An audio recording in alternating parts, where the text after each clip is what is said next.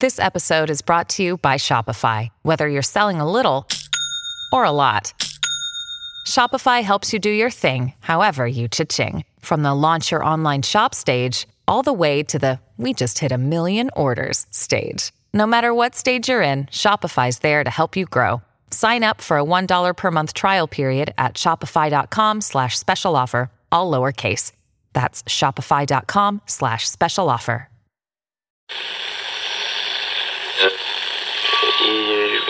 Empire.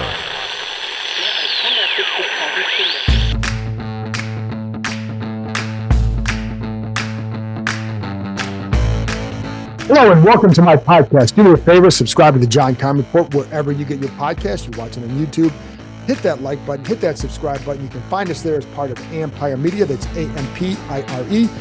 Always much appreciated. We know you have a choice, so I appreciate any time you choose this show. I'm going to be continuing doing multiple shows every week throughout the off season. Only going to slow down when it gets into July, right before camp. Before then, it's going to be multiple shows every week. So it would be a variety of content from off-season priorities to roundtable discussions to bringing on former players, some current players, and then analysts throughout the league. So just know that's going to keep coming, and hopefully you keep tuning in. And I, again, always appreciate it. Today, it's Friday, so it means keys and predictions, right? Well, no, I'm not doing predictions for this game. Here's my prediction.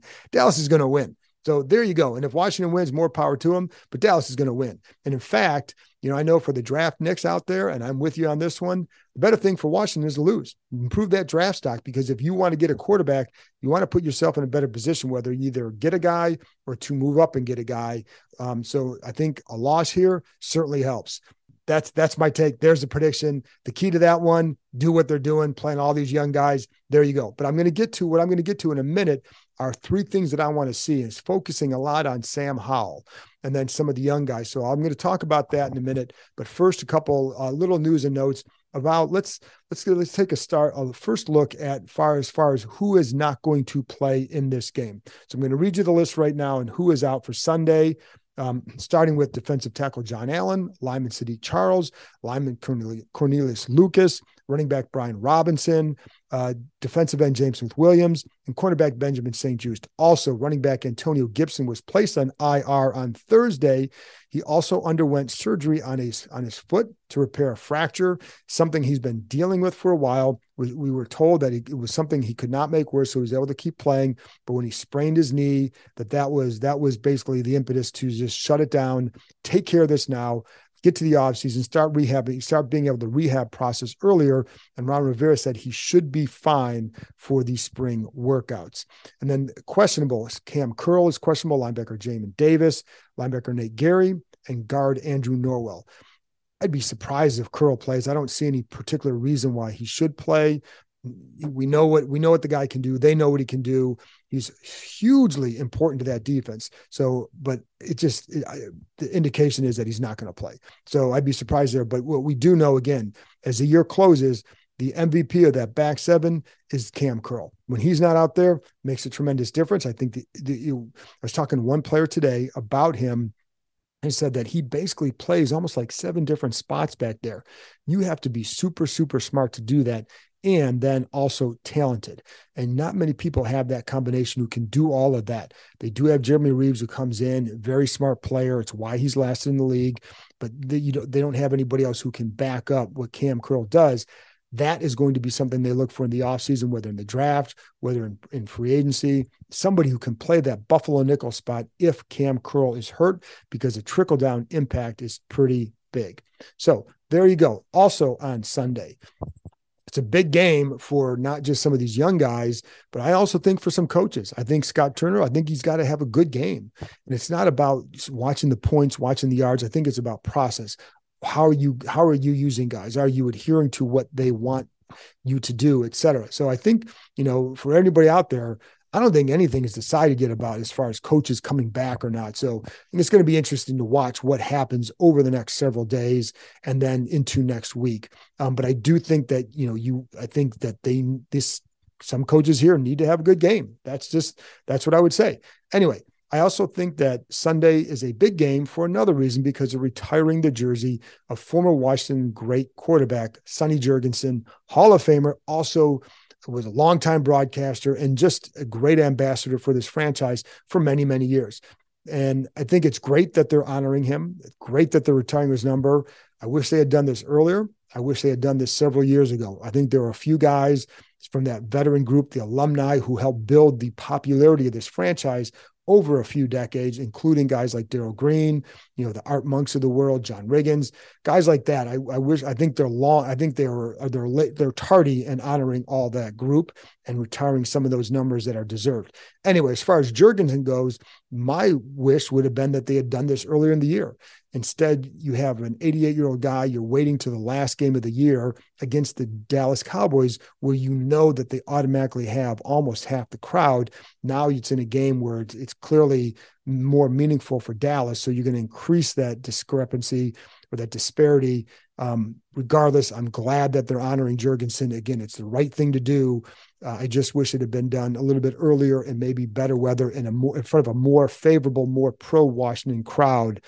Just because that's what the guy deserves. Still good that they're going to do it. Glad they're doing it. And so move on. It was, for me on the beat, one of the pleasures of this job was getting to know guys like Jurgensen. And, I had a dad who grew up watching the Jurgensens and the Sam Huffs. And one of the thrills for me was one time when they opened FedEx, they had a gathering at FedEx Field, and my dad got to meet Sam Huff. Well, my dad grew up a Browns fan, a big Jim Brown fan, and the Jim Brown Sam Huff battles were huge. So for him to meet Sam Huff was cool. And Sonny Jurgensen, he met Sonny Jurgensen as well. That was cool. One of the most fun nights that I had on the beat was in my first year. We had, back in the day on the road, you'd have to go down, you'd be in the hotel, you go down to the public relations staff's room to pick up your credentials for the next day. Now they give it to you on like Thursday or Friday. Back then you'd get it in the hotel room the night before the game.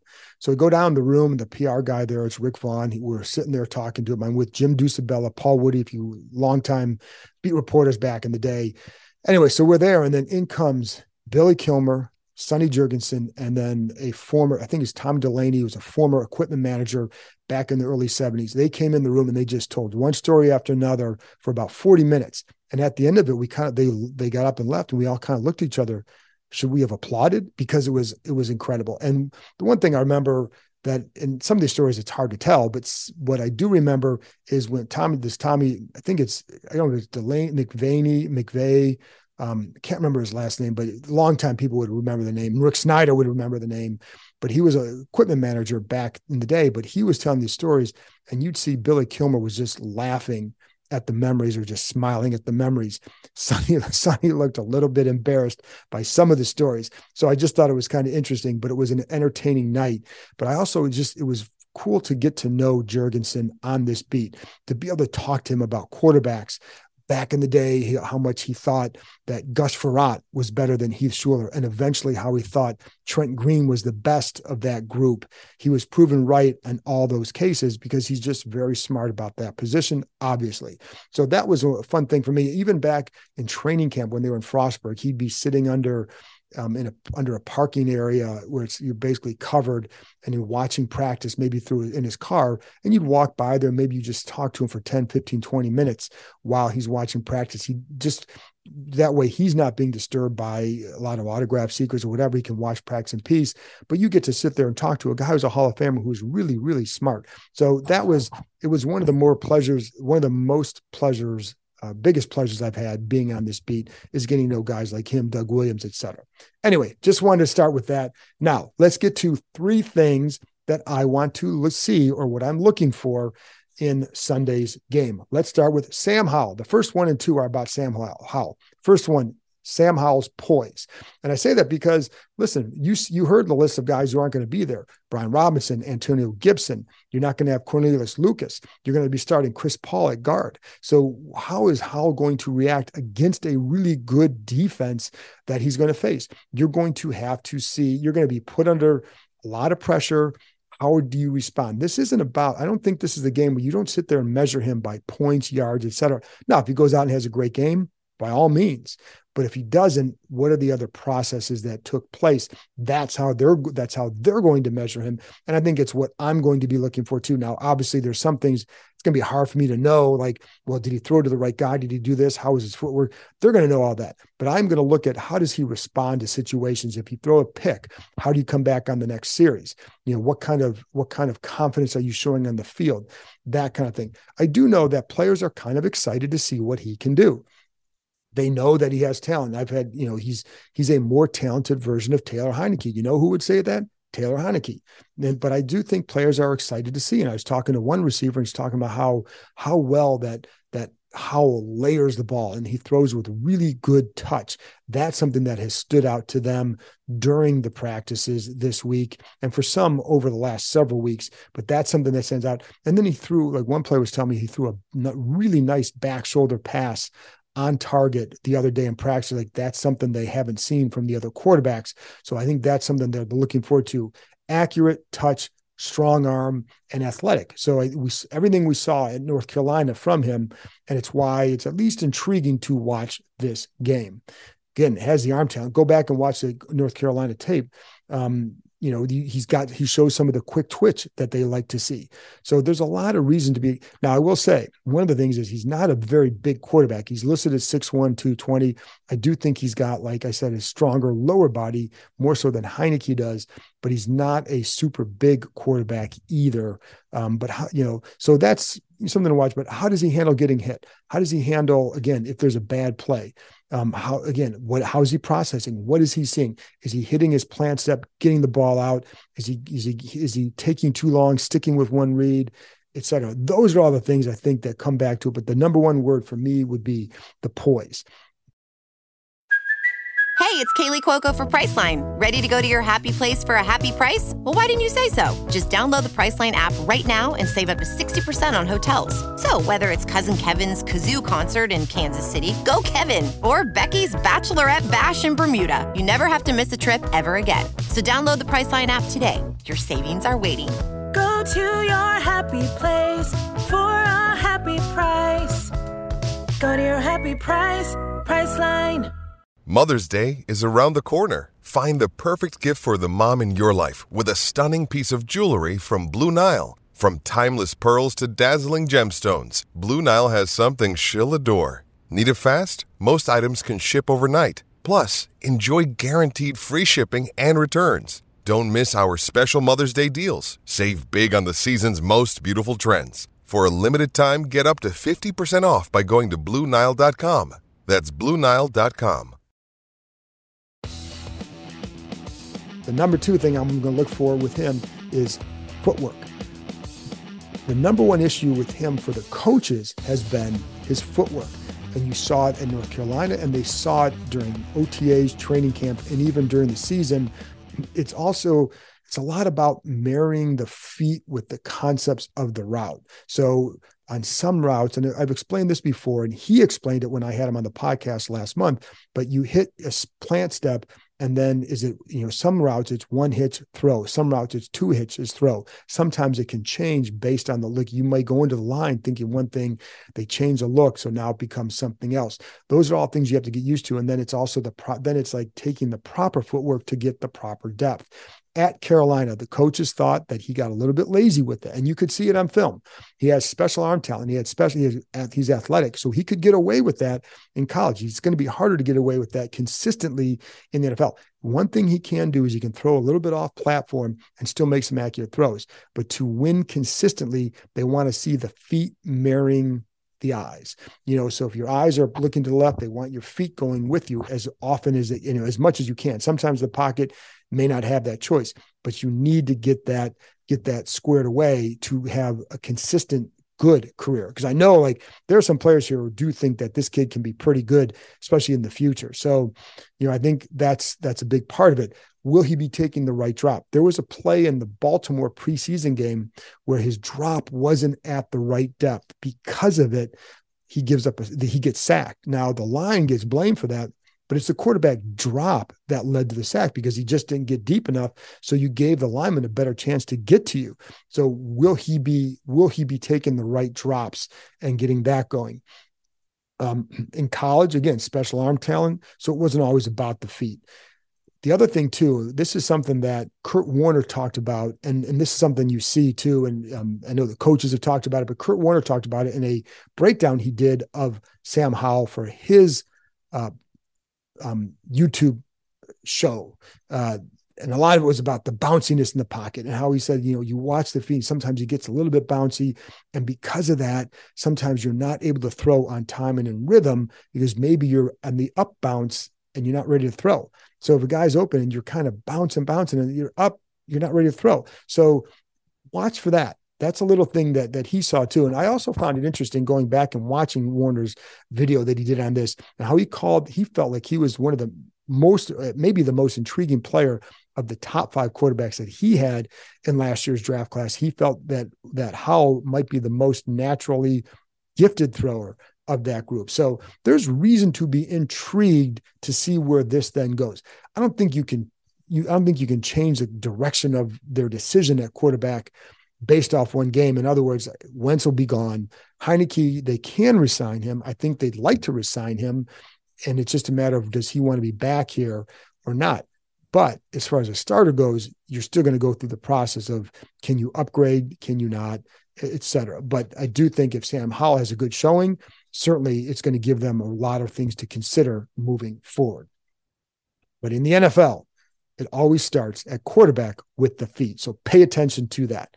Finally, let's look at, now we're going to get off the Sam Howell train for a second, and we're going to go to the young fellas. How are the young fellas going to perform? And by the young fellas, like, they're going to play a lot of the young guys. Some of the guys are just guys who haven't played a lot this year, but who really don't factor into the future. There are a handful of guys who do. So let's start with guard Chris Paul, because he factors into the future. They like where he's at. He's an athletic guy. He plays with power. But the one thing that they felt like, maybe even during practice, there were a lot of times where it's like he'd be going well or doing well, and then for a few days or a week or so, it was a little bit of a head scratcher. Like, where's he at? Is his performance kind of drifting a little bit? So that consistency of performance is something they're looking for from him.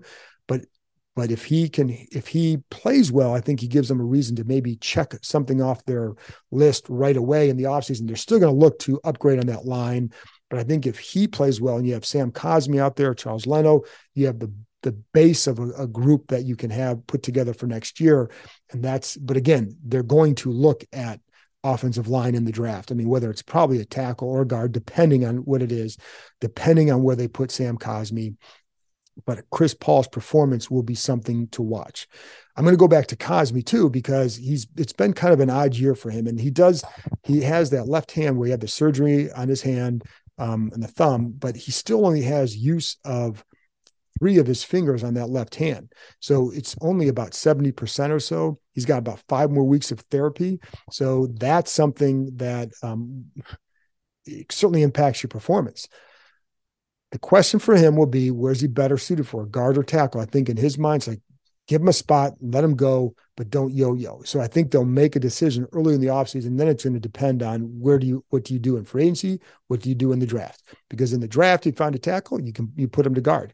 But I do think that that's strong consideration. And I've told you before, they view the right guard as the most important of the interior positions, just because of who you have to face at pass rusher, of the guard spots. It's the right guard spot. So if you can get Cosmi out there, and I think they see some traits of a Brandon Sheriff in terms of his ability to move in space and some of his tough or strength inside that they really like. So I think one thing that could help this offense next year is an athletic guard. Bram and I talked about that. Bram was big on that in the offseason, but the athleticism at guard would be a necessary boost for this front. And it's something, again, then you find a tackle, solidify center, whether it's Chase Roullier, Tyler Larson. One of those guys will probably be the starting center, depending on who's the healthiest. And then you get Schweitzer backing him up, but you need to add a couple young guys for that front, just to get younger guys stay healthier. And that's something they absolutely need. But that's another one. Then I'm going to look at tight end Armani Rogers. Has not played in a long time because he was on IR. I was told he's expected to play Sunday. So he has not been, as of when I'm doing this, he has not been activated yet. So I'm assuming that's going to happen. and he's going to play, but I think he's a guy that definitely factors in the future as well, along with another young tight end, Cole Turner. Really would like to see what those guys can do as pass catchers, especially Armani, I think has some really good athletic ability. And I do think that his absence hurt them with what they could do in the pass game because of that athleticism. And I also liked how he improved as a blocker. I like how Cole Turner has progressed as a blocker as well. But I'd like to see that group more incorporated into the pass game, creating some different matchup issues down, whether it's Sunday or next year. Get them more involved in the pass game. Get some more 2 tight end sets where you have a Cole Turner and an Armani Rogers where you can split them out and then attack like that, much like what they did for a little bit when they had Jordan Reed and Vernon Davis. It was a dangerous combination, but they used it, and I don't feel like they've used that enough this year. Cole Turner should have been more involved in the pass game than he has been, and I think that's been a detriment to the offense. I think they need to use more of what they have. And they do have some good skill talent. They have good receivers. They have good tight ends or intriguing young tight ends, especially. So I think you need to incorporate that more. So will we see that Sunday? I don't know, but I do think we need to see that down the road. And say again, Cole Turner, you can throw him in there as well. And, that's there. The other one, Percy Butler at safety, like to see what he can do. Good speed. I think I like what he's done on special teams. How he'll get more time? How does he respond to that more time? So that's another one there. And that gives you a glimpse of what they maybe can do down the road. The other young guy I'm going to see is Chase Young. And I know it's only his 3rd game back. You're not going to see this massive jump from 1 week to week 2 to week 3.